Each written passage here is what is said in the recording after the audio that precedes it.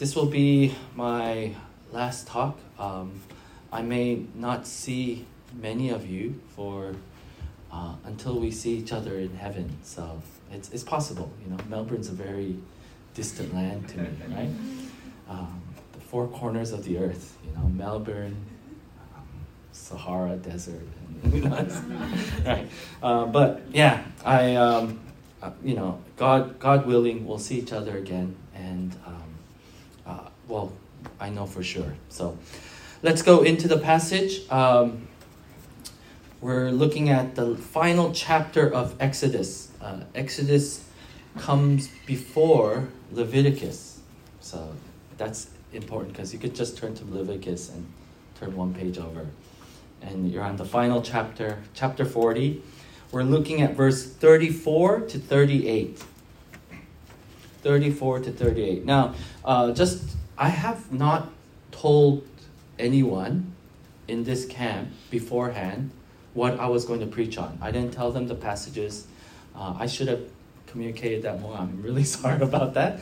But I think the blessing has been, I don't know if you've noticed, but the songs we've sung are very pertinent to the passages that we've been reading. And so,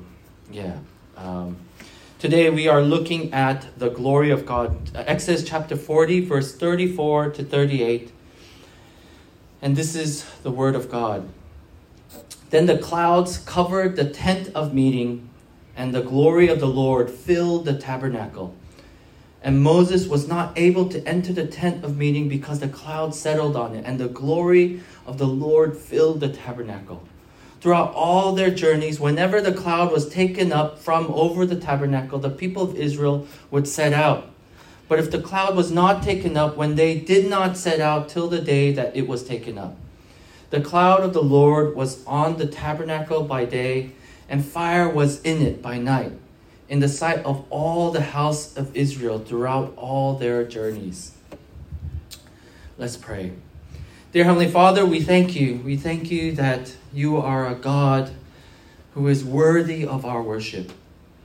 And as we think about your glory, Lord, I pray that our hearts would be moved, that we would be transformed, that as we go from here and go back into the world, may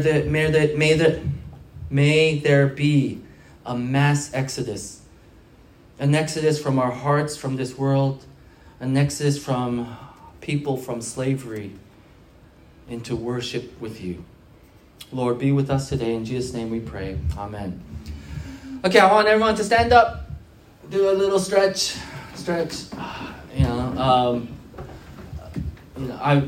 I think yesterday was a record of how early you guys slept on the last night. I heard people say 2, and I was like, what? On the last night? Wow. You guys can sit down. When you're properly stretched, you can sit down. If you hear your brother or sister snoring next to you, just give them a little nudge. I will not be upset at you if I see you guys praying.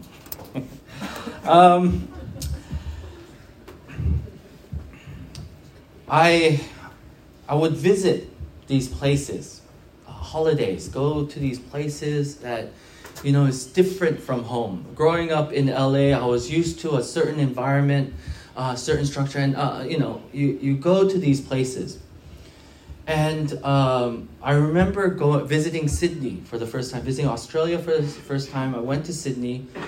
And as I came into Sydney, one of the things the people that were taking care of my group did was they took us to some great spots. And one of the spots they took us was a place called Bondi Beach.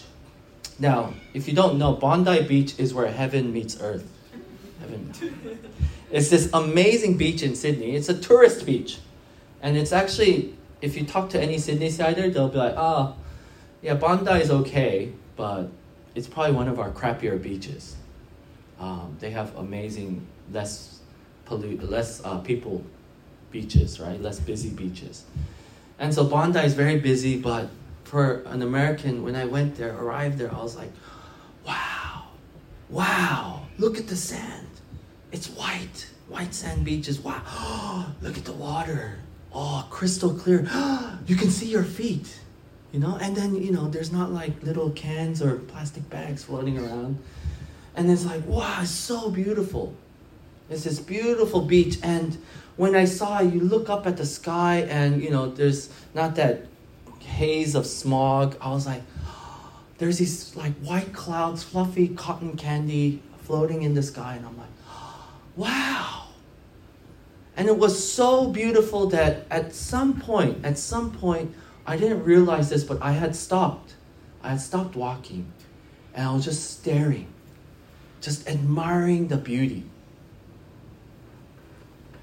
And the people around me, they had to backtrack. They're like, hey, where's Alec? Like, they're like, oh, why did it get so quiet all of a sudden? It was in the middle of a busy beach, but they're like, something's missing. And they realized I was back there, and so they came and picked me up. And they're like, and I was, oh, I'm sorry, and came. There are times when you see something, and it stops you. Something you notice, something you realize, you stop, and it stops you, and it changes you. I hear so much about Melbourne coffee. Melbourne coffee I've had have been at campsites. And it's usually a button you push and it goes zzz, right? That's the only coffee I've had in Melbourne, so I've never really tried Melbourne coffee. But I hear Sydney ciders, and I think Sydney coffee is the best. I've never had better coffee than Sydney. And I'm like, I'm sure Melbourne coffee is amazing, but I'm like, how? How can it be better than this? But I hear Sydney ciders coming back from Melbourne visit, and they're like, it's true. Their coffee's better. It's how good can coffee be that you drink it and you would betray the one city, and you go, wow, I don't know if you've ever tasted something. You this morning's breakfast, when I ate that yolk, I was like, oh, I had to stop. Or you look at somebody and you see this beauty in this person, and it makes you stop. It makes you go, wow. You see something beautiful, you see something glorious, and it affects you physically. It affects you emotionally. When I started ministry, I started with youth ministry. And one of the things, when you do anything with ministry, one of the things you don't pray to God is, God, anybody but. So this has happened to me twice, big time. First time I was like, God, thank you that I will never have to go to Australia. I was watching a top 10 most poisonous animals in the world. And it went from 10, 9, 8. And at about 5, halfway through, I'm like, hey, there's a pattern. Let me guess. Number 6 is going to be, or number 4, it would be number 5. Number 4, it's going to be Australia. And sure enough, it's Australia. I was like, why are all the poisonous animals in Australia? And I remember distinctly saying this prayer at the end of it. It's box jellyfish or irukandji, and they're tied for first. One drop can kill like 400 people, something like that. I remember praying this prayer. God, thank you. Thank you that I will never have to go to Australia. Don't pray this prayer. Anything but. Hey, God, send me to anyone, but, yeah, that's a challenge accepted. Well, when I started ministry, I remember distinctly thinking, God, anywhere, any people, I don't mind if it's senior high school, because we're similar age. I was very young back then. We're similar age. I don't mind like uni students. We're similar age. I don't mind kids, but not junior high. Junior high is that lower high school. No, please, years 6, 7, 8, 9. Right? I was like, just not them, because there's something wrong with them. That's a difficult season in their life, And I don't want to be there during that season, right? So I was like, anybody but. And I prayed that prayer, and my first official pastoral ministry position was the junior high pastor. And I remember coming in, and we would come in to worship, and we would be praising on Sunday. And there's over 100 kids sitting in this small room, a room about this size. And I remember sitting in the back and watching them as they talk to each other. At some point, I was like, you know what? This is too disrespectful. We're not going to do this anymore. And so I stopped the praise team. I was like, I'm sorry. I know you prepared all this, but no, we're not going to disrespect God like this. And I stopped them. Well, after that, something changed. Something changed in these junior high kids. Because they're like, oh, we can't talk during praise. So what did they do? Absolutely nothing. It was amazing watching these kids looking at the screen, reading the word. The words were like, all glory to God, like, I love you, Lord, and things like that. And they're sitting there, and the position they were in is they were standing slightly bent forward. I don't know why. Slightly bent forward. So they're like this. Their hands are just hanging. That's why I knew they were slightly bent forward. Because it wasn't hanging on the side. And they would look up. They're looking at the screen. And then their face, all the muscles on their face are relaxed. And then their eyes are drooping. And they're like... And they just stared. And I looked at them and I was like, dude, are they hibernating? Right? You can like move your hand and and they wake up, oh yeah. But they would sit there and they just stare. I remember looking at them and going, wow, it's an attempt. It's an attempt to be as passionless as possible. Because when you're in that stage of life, it is almost uncool to have any level of passion for anything. And so when you saw them, you would see this look of like, just boring. Just nothing. And I remember looking at this one kid in particular. This one kid, when normally throughout the day, he's actually really wild. But during praise, he's like, and he would do that. And I remember thinking like, God, can anything move this kid's soul? A few months later, I get to know these kids really well, and this kid comes running into the fellowship hall. He runs in and he's crying. He's like, no, screaming at the top of his lungs, and he's passionate. And I'm like, who is this kid? I've never seen, and I'm scared. I'm like, what happened? Because he's crying and screaming, and he's like, it's not fair. And he's down on his knees, and he's like crying. And I go, what happened? What's wrong? And he goes, those referees are so unfair. I was like, what? Referees? Referees for what? And he looks at me with this like, are you serious? Do you really not know? Like, Korea's been knocked out of the World Cup because the referees were corrupt. And I was like, this is about soccer? Soccer? The most boring sport? No, I looked at him and I was like, amazed. I was amazed that this kid can show some level of passion. Why? Because for soccer, for this game, it was glory to him. It was a source of glory to him. For many of us here, there is something that moves our heart. There is something that drives us. And for most of us, when we think about God, we're not thinking about His glory. We're not thinking about His beauty. We're not thinking in terms of, wow, I am in awe.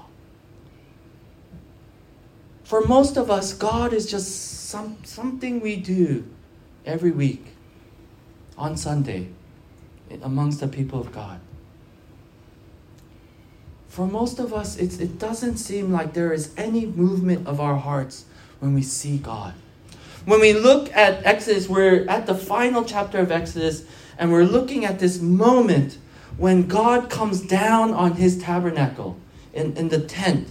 And you have to realize for the past 10 or so chapters, it's been talking about how to build this tent of meeting. If you look at Exodus, I said it earlier, I used a technical term, it's a chiasm. A chiasm, there's a symmetry. And on one side of the chiasm is, if something happens, on the other side, something similar is going to happen. This happens in the Bible all the time. Sometimes it's a verse, one verse, a middle verse, and an end verse. And those three verses, when you look at them together, you realize the third verse, its symmetry is the first verse. And by looking at this, you can see the most important part is that middle part. And yesterday I said that the most important passage, the peak, the pinnacle of the book of Exodus is that part, that covenant that God makes with Moses and with his people. Because something transitions from there. At the beginning of Exodus, we see what's wrong, what's the problem at the beginning of Exodus. Why is it called Exodus? Because they're trying to leave. They're trying to exit this land of Egypt. They're slaves there. And while they're there, what are they slaves? What are they doing? They're building. They're building something. They have to build stuff with bricks, and they're not allowed to use straws at some point. They're building something. What are they building? They're building a house for Pharaoh. And in so doing, what are they doing? The word that they use is the Hebrew word ebed. And ebed can mean two things, two ways in which it's used throughout the Old Testament. It's serve and worship. The word serve and worship can be used interchangeably in the Old Testament. Because what you worship, you serve. What you put value in, you serve. If you think your value is in riches, is in wealth, you will serve that master. You will serve that master with all your heart. If you worship that thing. If you worship a person, your significant other, or a girl you like, a guy you like, you will serve that person with all your heart. If you worship studies, if you worship family, you will serve them with all your heart. That's just the way our hearts work. That's just the way we work. That's what motivates us. But at the end of Exodus, at this moment, the tabernacle has been made. And what are people doing at the tabernacle? What have they done when they built the tabernacle? They've built the house of God. And what are they doing? They are worshiping. Do you see the symmetry there? You see, we are exiting. We are exiting a place. The place we want to exit is the place of worship. Worship of this world. Worship of the things that this world says, this is worthy of worship. You know, you look at, there's things called influencers. You know, like 10 years ago, that wasn't a thing. Influencers, there wasn't such thing. You know, influencers were like, top CEOs and things like that. Now, what's an influencer? What's the top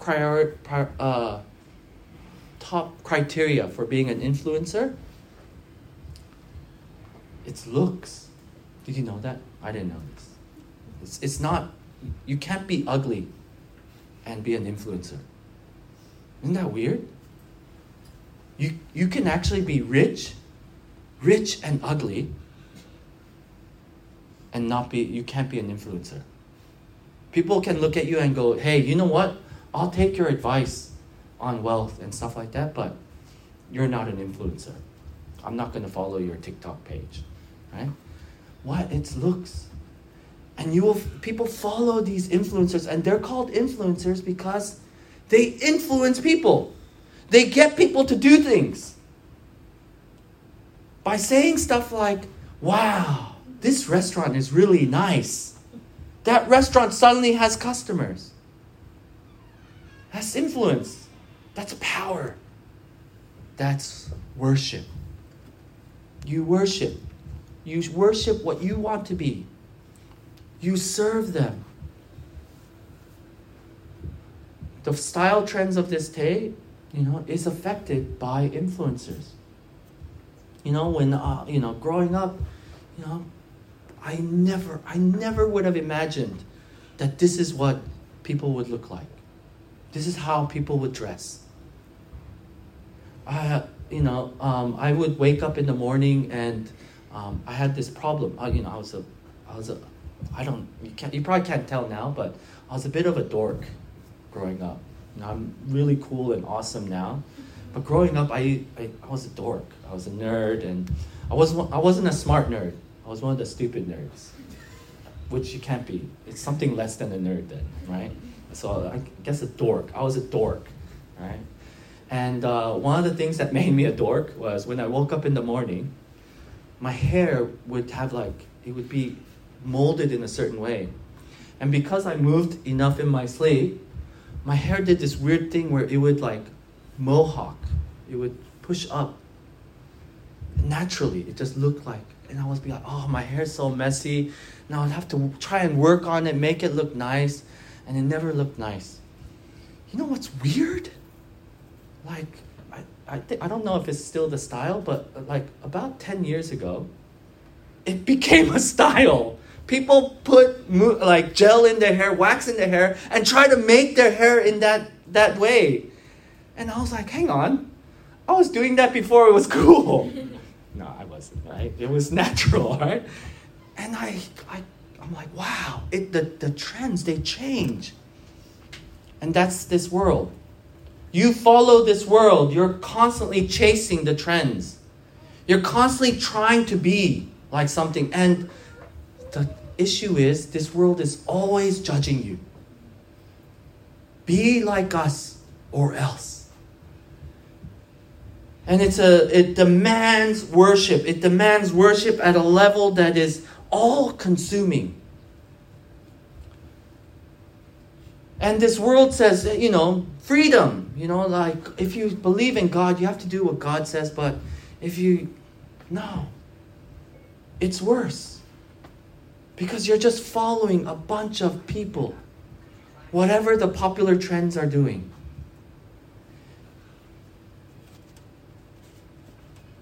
How do you keep yourself from this? You exit. You exit and you look at glory. You look at glory. There was a guy in my school, short Asian guy, and he was just stocky. Didn't look like he could fight. But very early on in school, he just started beating people up, like bigger guys. He didn't pick on smaller guys. He went after the big guys. And he would just go, hey, come here. And when the guy didn't come, he'd go, okay, you're not going to listen? I'm going to make you listen. And he would fight these guys for no reason. These guys were potential gangsters, and he would just fight them. And he just pummel them.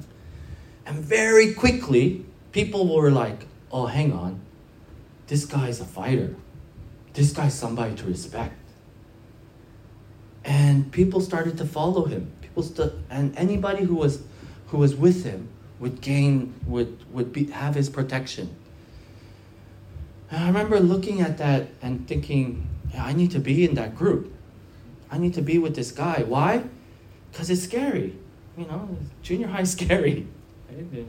People, they're passionate about stuff they shouldn't be passionate about, right? Soccer, yeah. But I would see this guy, and I'd be like, wow, what is it about him? Why did he do that? He was displaying his power, and people wanted to follow that power. If you think about God, there is no one more powerful, no one more worthy of respect. There are times in the Bible where God displays his power, and his power is great. At some point, he decides, I'm going to wipe out humanity.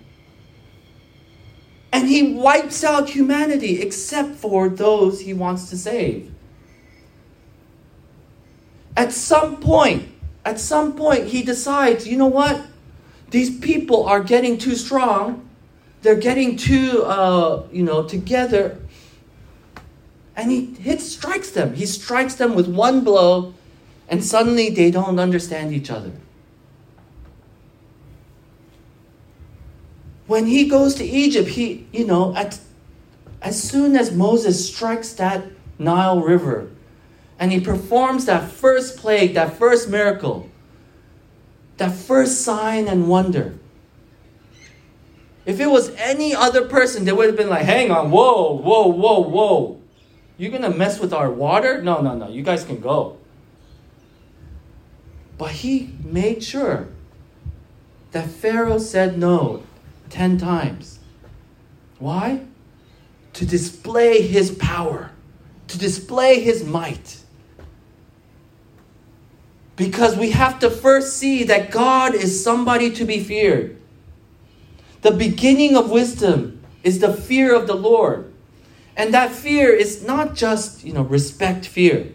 I know people go, oh, you don't want to fear God and that, No, you have to think, this is the one person you should be most afraid of. Because that which you fear, you worship. That which you fear, you will act upon. When I see a spider in the car, my youth has a problem with spiders. Like huntsmen, for some reason, they just appear in my youth all the time. And when they do, even if they're on the outside, this has happened to me once, they were on the outside of the car, I'm terrified. Why? Because that spider is going to break the glass and come in and attack me, right? No, of course that's not going to happen. But my irrational fear is that this spider is something scary to me. It's an irrational fear. If anything, the spider should be afraid of me, right? Because, Asian driver. No, I'm kidding. No, I'm sorry. It should be afraid of me because I'm much bigger than him. I might not be poisonous, but bam, it's dead, right? But I'm scared to death of this spider. So scared of this spider that I'm not paying attention to the road. I'm trying to figure out where is this spider. Because when I exit the car, I want to make sure the spider's on the other side.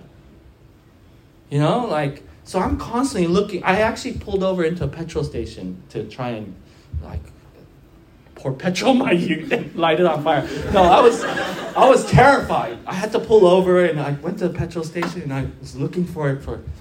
This little guy went into the car where you open. I was like, you know what? I give up. I can't find it. I'm going to, oh, there you are. Right? Terrified of spiders. And that affects me. That makes me move. The problem is when we think about God, we're more scared of the irrational things around him. We're more afraid of what the world thinks about us when we should be more afraid of God and his judgment. We're more afraid of the world judging us than we are afraid of God judging us. When you are truly afraid of God, when you truly fear God, fear his power, realize his power, then anything that the world says, it doesn't compare. What I should have been afraid while driving is that 2-ton truck, that is in the other lane, that if I don't focus on the road, I could run right into it. But what? I was afraid of this little spider that's outside the car. Has no way of getting in. Yeah, it has ways of getting in. Why was I so afraid of that when I should have been afraid of the 2-ton? Why? Irrational. It's because we can't see the bigger picture. We can't see. But when I talk about glory, when just being afraid of God is not enough, that's the beginning of wisdom. But if you're just afraid of him, then there's not going to be any love. I was afraid of my father. My father was a very strong and violent man. He was a carpenter. When other kids would hide the stick that their dad hit him with, I couldn't do that because it was everywhere. All the broken pieces of wood that he cut, it's all over. You just go outside and get, And my dad, he had this theory like, I would never hit my child with a thin stick because it's like whipping an animal. Bring me the 2x4, it had to be big and flat and maximum amount of pain, least amount of damage, right? Just pow. I was afraid of my dad. That's not a relationship. That's not a good relationship. It sounds like he's abusive, right? I loved my dad. He was an amazing dad to me. Why?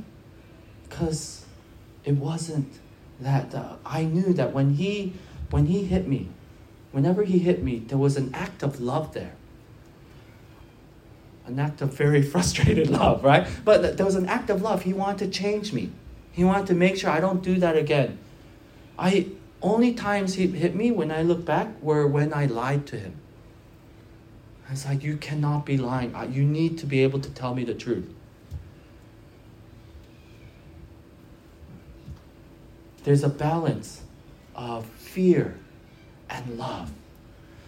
The glorious thing about God, what you have to realize is at this moment, there is something called the Shekinah glory. I used to think Shekinah was the Hebrew word for glory. But it's not. Kavod. Kavod is the Hebrew word for glory.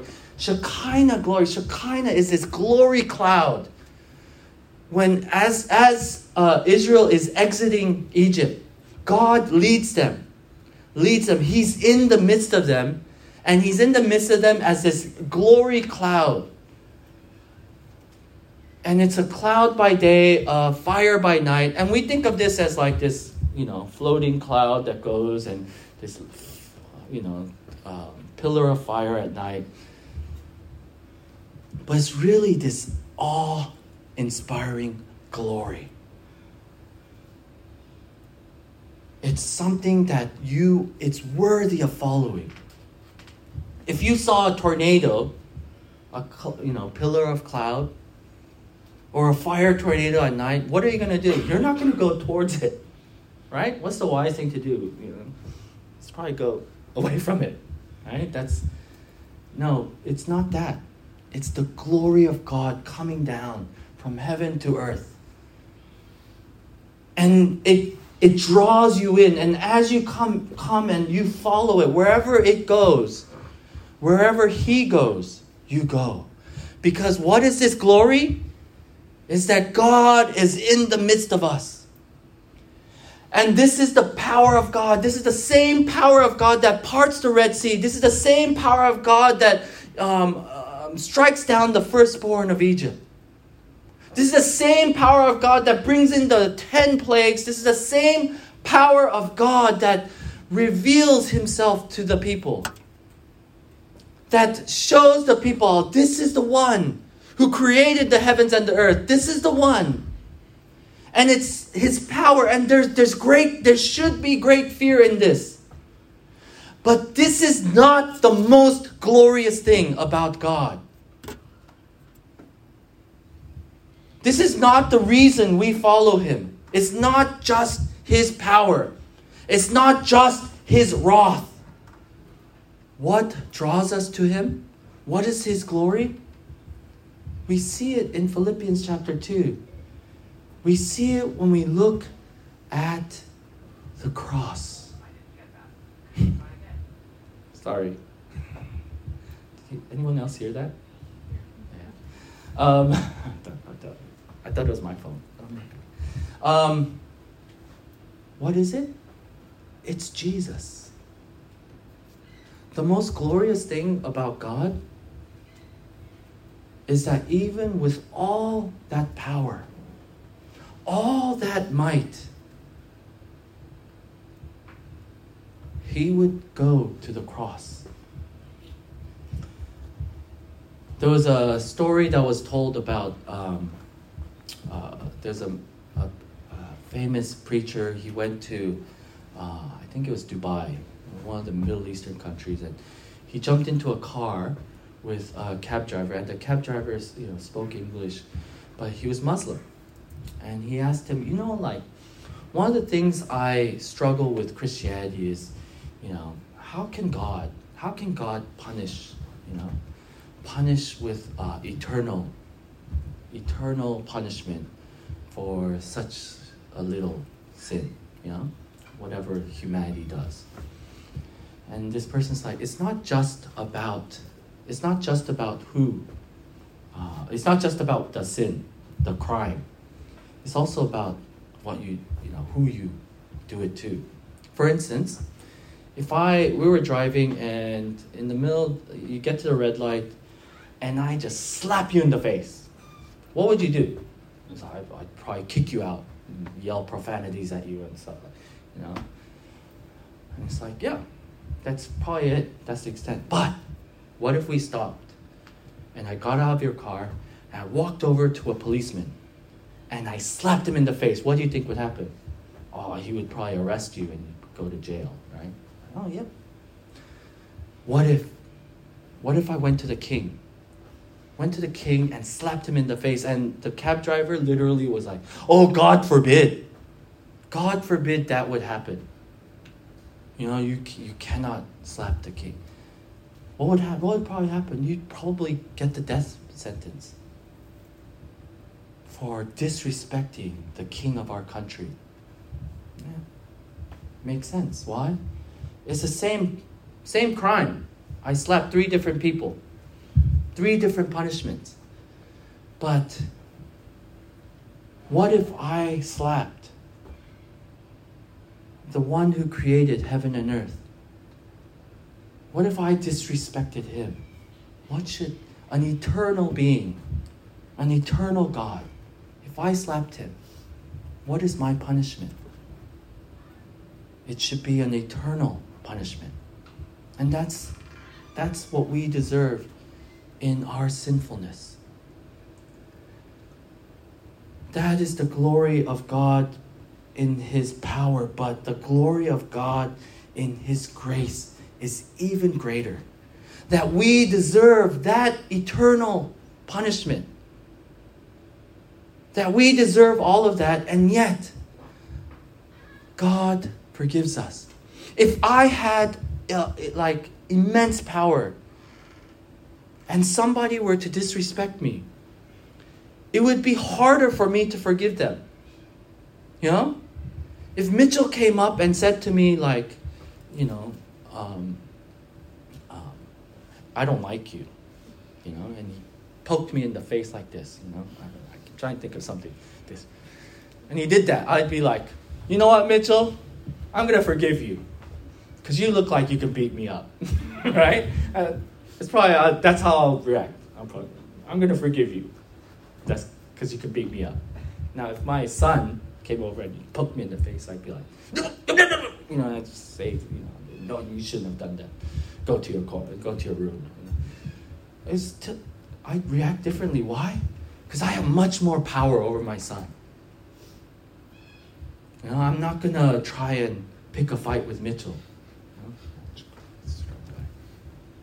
I'm not. When you think about God, he has all power, all authority. If you think about Jesus, everything is under his hand. Even before he was born and placed in a manger, all creation was his. And what did he do? He humbled himself, became one of us, lived the life we should have lived. And then he was disrespected. He was slapped. He was spit on.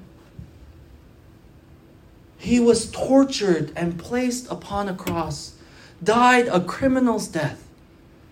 If it was any of us, as soon as somebody spit on us, as soon as somebody slapped us, we would have been like, oh, beep, no, We would have been like, no, no, this isn't going to happen, I created you, I can uncreate you, Like, your life is literally in my hands. Feel your heart stopping, I would display power instantly. For Jesus to have all that power, to know all things, and still be able to restrain himself, that is glory. And what made it possible for him to do that? If you look at Philippians chapter 2, his eyes are set on something. For what is before him, he willingly goes to the cross, humbles himself. And you have to realize, hang on, what did God have before he went to the cross? What did Jesus have? Hang on. He had everything. He had all the angels that would worship him. All creation would bow down no matter what. Whether you believe in him or not, at some point, all knees will bow down to him. What did he not have? By not going to the cross, what would he have lost? It's you. You are the reason he was able to endure the cross. You are the reason that he loved, that he gave himself. When he could have been like, no, this is disrespect. He said, no, I'll endure this. Even though I could at any moment call down legions of angels and just wipe out everyone. No. Why? Because by doing this, I gain you. By doing this, I am sacrificing myself so that you can be mine. This is glory worth following. God is in our midst. The tabernacle, what did the tabernacle represent? The tabernacle was his tent. And this tent, you could fold it up and people would carry it as they moved. There were, Israel was a nomadic people at the time. For 40 years, they roamed around the wilderness. And while they roamed, they carried around this tent. And as they would carry around this tent, every time they would stop, they would set up this tent. And the glory of God would come down. Why? Because that tabernacle was where heaven met earth. And whenever the glory of God came down, somebody was allowed to go and commune with God. That tabernacle points us towards Christ. That tabernacle points us towards Jesus. It's just a shadow of what Jesus is. When you look at a shadow, you don't look at somebody's shadow and go, hey, that's Tara. That shadow's Tara. You don't say that. No, that's her shadow. You look at the shadow and you go, no, the person is Tara. And so if you want to see Tara, you look at Tara. If you want to see the shadow, you don't look at the shadow and go, just focus on that. A shadow is just something, like a taste of the actual person. The tabernacle is a shadow of Jesus. It's a shadow of who he is. What does it show? That God is with us. The glory of God in all his power and majesty is with us in all his humility and grace. This is a God worth following. You look at the world outside. As we go from here, we will exodus from this retreat. I'll call it a retreat. Or from this camp. We'll exodus from this camp and we'll go back into the world. And when we go back into the world, what will happen? We will go into that camp, right? No. As we exit there, we need to be like Moses. We need to go in and we need to say to the king of this world, we need to say to Satan, we need to say to him, let my people go. And we don't say that just by, carrying a staff in the middle of the street. Oh, you could do that, but probably more effective way. Well, how do we do this? Is we influence the people in our lives. We influence them by showing them the character of God. We show them the love of God. We worship. We worship. We worship what we see glory in. When you worship, how often do you worship? I worship once a week, right? On Sunday. Sometimes when you're really holy, you might worship like Friday night. And, there's different times when no. God doesn't deserve just a moment of worship. God deserves constant worship. And worship is not just, standing up and singing and listening to some guy talk. No. Worship is all aspects of our lives. It's our service to Him. And so what does worship look like in your life? For many of us, most of our lives is consumed in studies or in work. And it's not fair to say this takes up more of my time than God. So how do we redeem that? Our studies and work have to be in line with worship to God. I work not so that I could make a lot of money and make a name for myself. No. You work because we see our work as something God has called us to. We see our workplace as a mission field. We see our workplace as some way that we are redeeming creation. A person who picks up garbage on the street, they worship by cleaning the street, by cleaning society. That person who is a doctor, we worship by being the healing hand of God. That person who's a teacher, we worship by teaching these younger generations basic skills to get through in life. It's not about me. It's about how can I serve God and redeem this world for His kingdom. When you study, a lot of you here are studying, and I know the temptation is study so you can get the grade. No, study so you can worship.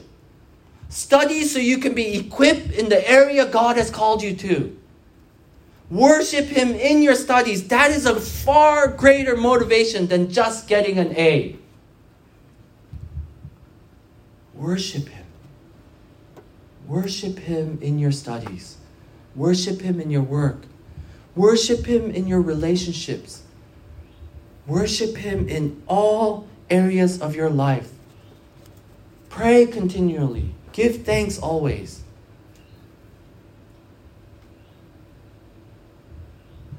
When the world sees us, they need to see something different.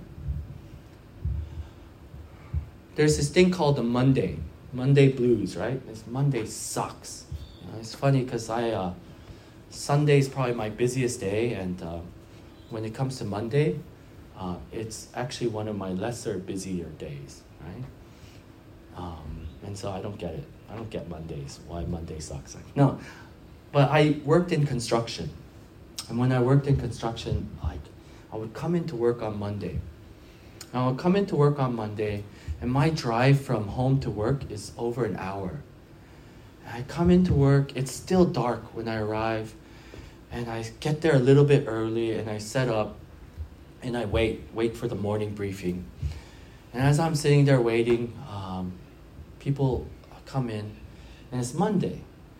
These tradies would come in, and they're like, some of them are still a little hungover, and they'll come in, and what will I say to them? Oi, What do I say to them? What do you think I say to them? What's the 2 words that I'm probably going to say?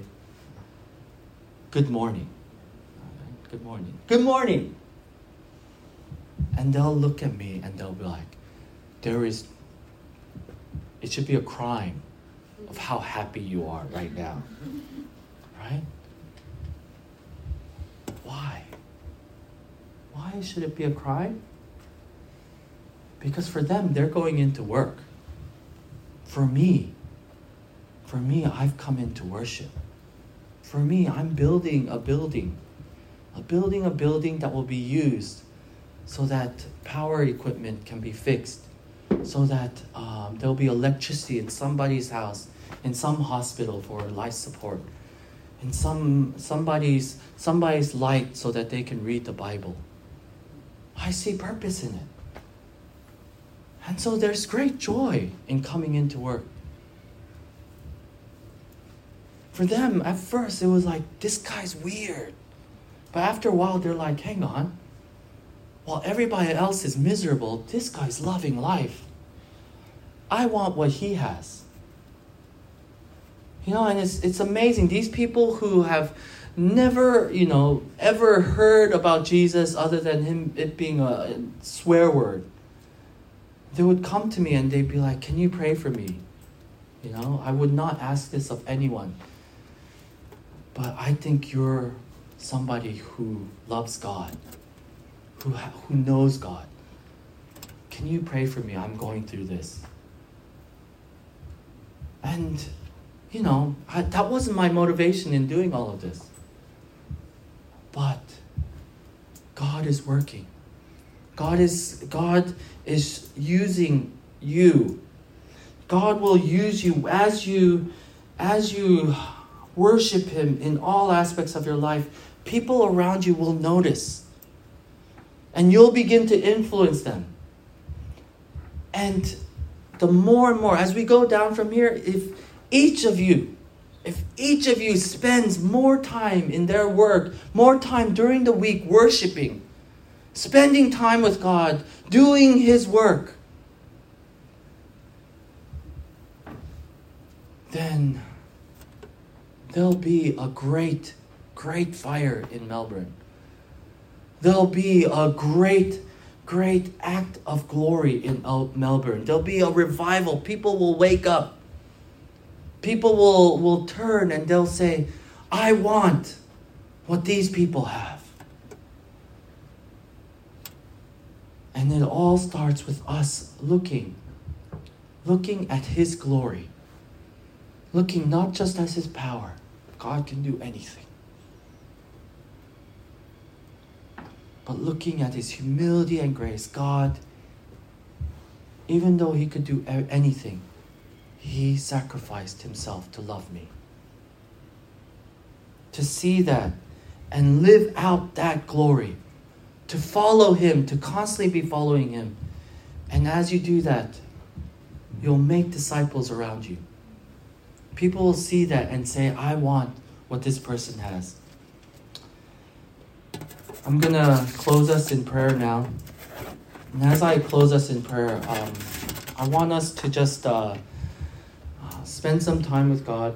Spend time just praying between you and God and ask Him to reveal. Just think of your current situation, the people that you're closest to, the work that you're doing, the study that you're doing, and ask God to claim those things, to redeem those things for His kingdom. That you would live not for yourself, not for your own glory, not for the glory of this world, but that you would live for His glory. Let's spend a few moments just praying, spending time doing that, and then I will close after a few moments. Let's pray. Dear my Father, thank you that you have given us a purpose, given us a call. Thank you. You make us yours. And so, Lord, I pray that we would go with this from you, that we would live out a life of worship, that we would leave behind